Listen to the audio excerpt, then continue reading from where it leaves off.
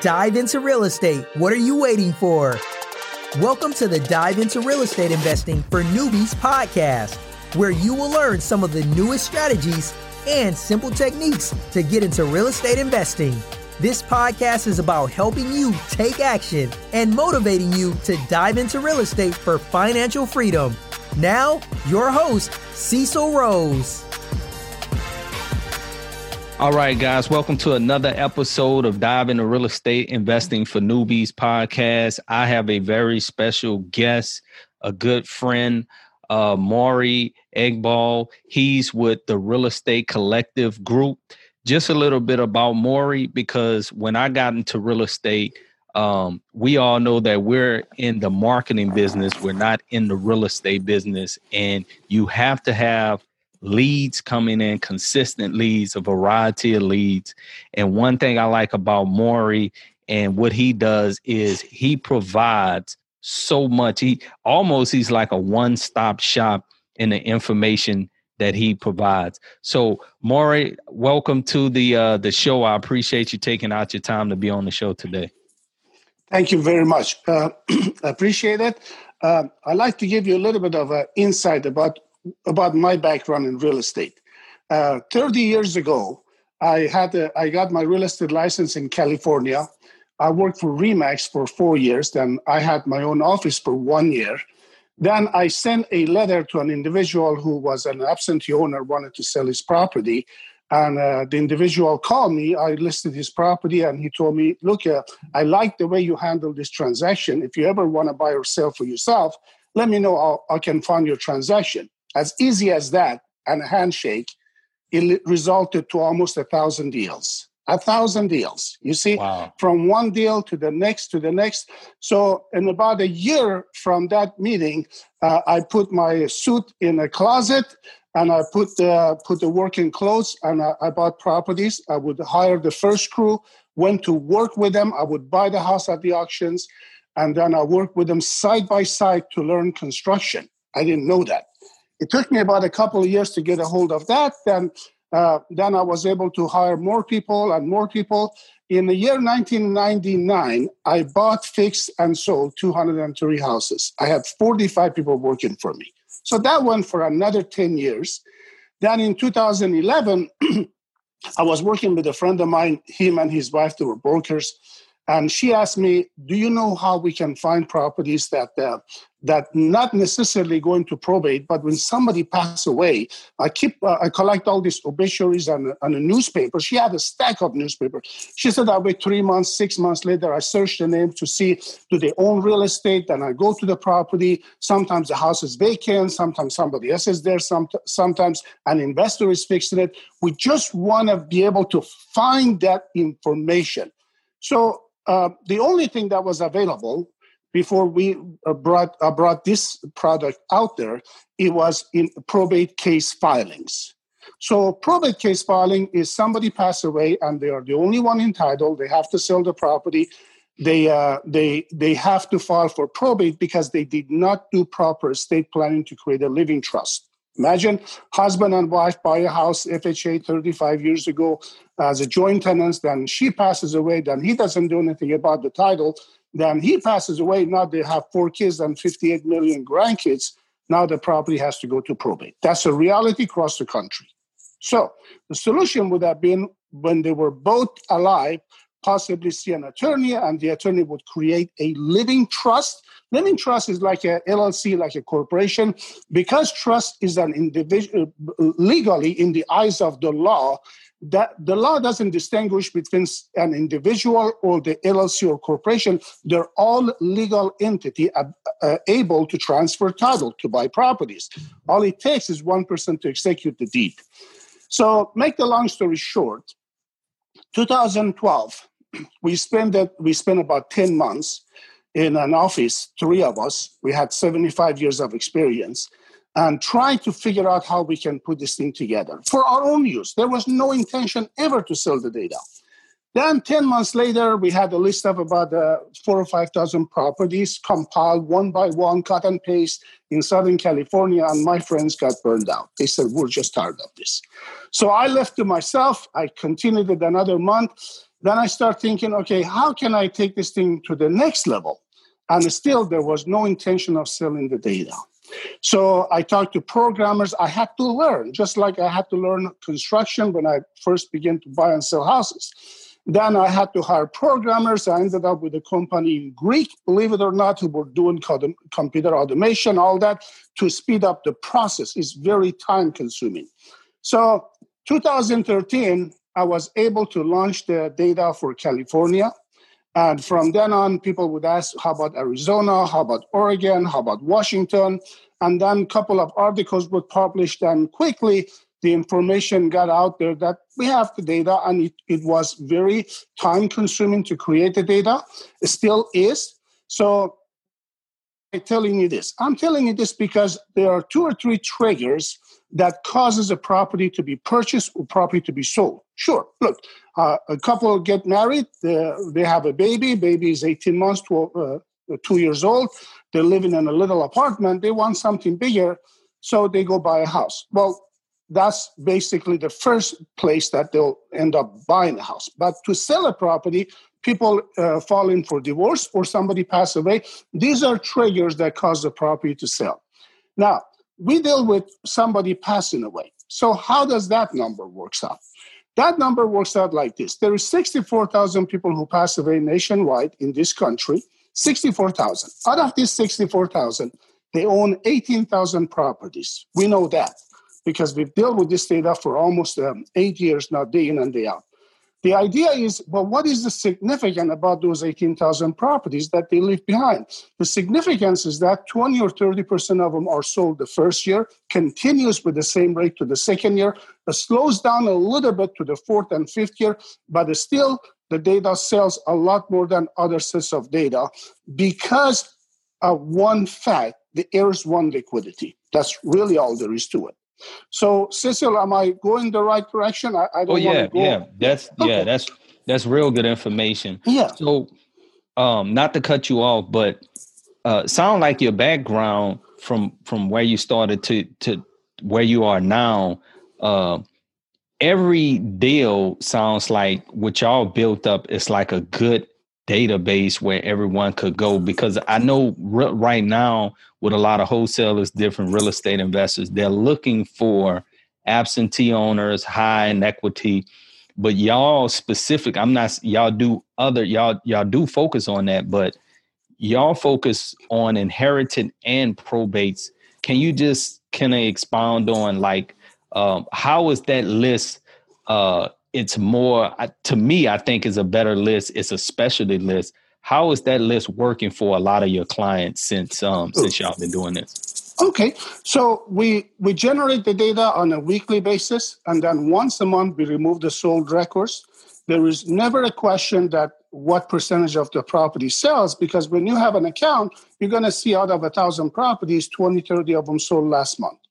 So now, when somebody files for probate, the idea is only one reason: liquidity, because they have to settle the estate, you see. And so some of the properties will force to go to probate. But remember, in order for a property to go to probate, somebody has to pass away. And when somebody passes away, we get that list. So we have that list. What we do, we try to make the process easier for you to contact the heirs, for our customers to contact the heirs. So we give you the data, and you contact them without ever mentioning somebody passed away. You don't have to. You want to keep everything around real estate in your conversations. Even if you chase a property that is in foreclosure, well, don't tell them you buy foreclosure properties. You buy rundown properties. You buy houses that are fixer-upper. Keep it simple. Keep it professional. Short message, down to the point to what you do. Basically, you want to buy the property. So our customers get the data. Some of them, they skip trace the name. We have a site called bestskiptracing.com. They skip trace the name to get name and phone numbers. You can get up to 5 phone numbers and 3 email addresses at 15 cents a piece. Those are good quality numbers. And you can then some of them will decide to contact them by mail. Mail is a good way of reaching somebody. We print and mail about 2 million pieces this year from our office. We do them in-house. The letters go out at 50 cents, some handwritten letters at 60 cents a piece. We print and mail automatically for customers. So some of them get the data, some of them skip trace, some of them cold call, some of them drive-by. But the difference here is that there is an underlying reason for that sale to happen. The motivations are high. Imagine grandma is 85 years old. May she rest in peace. She lived a good life. Grandpa passed away 5 years ago. There's 3 kids, 15 grandkids, and great-grandkids. They want the love gift. That's basically what it is.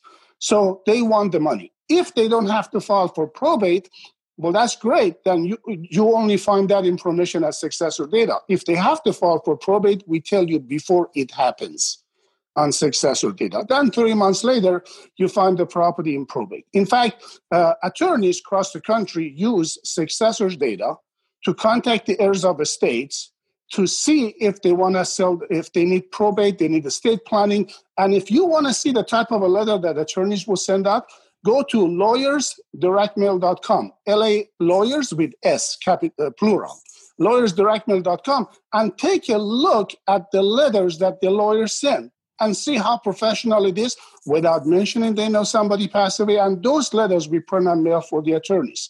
So y'all use the same exact letters as like public information.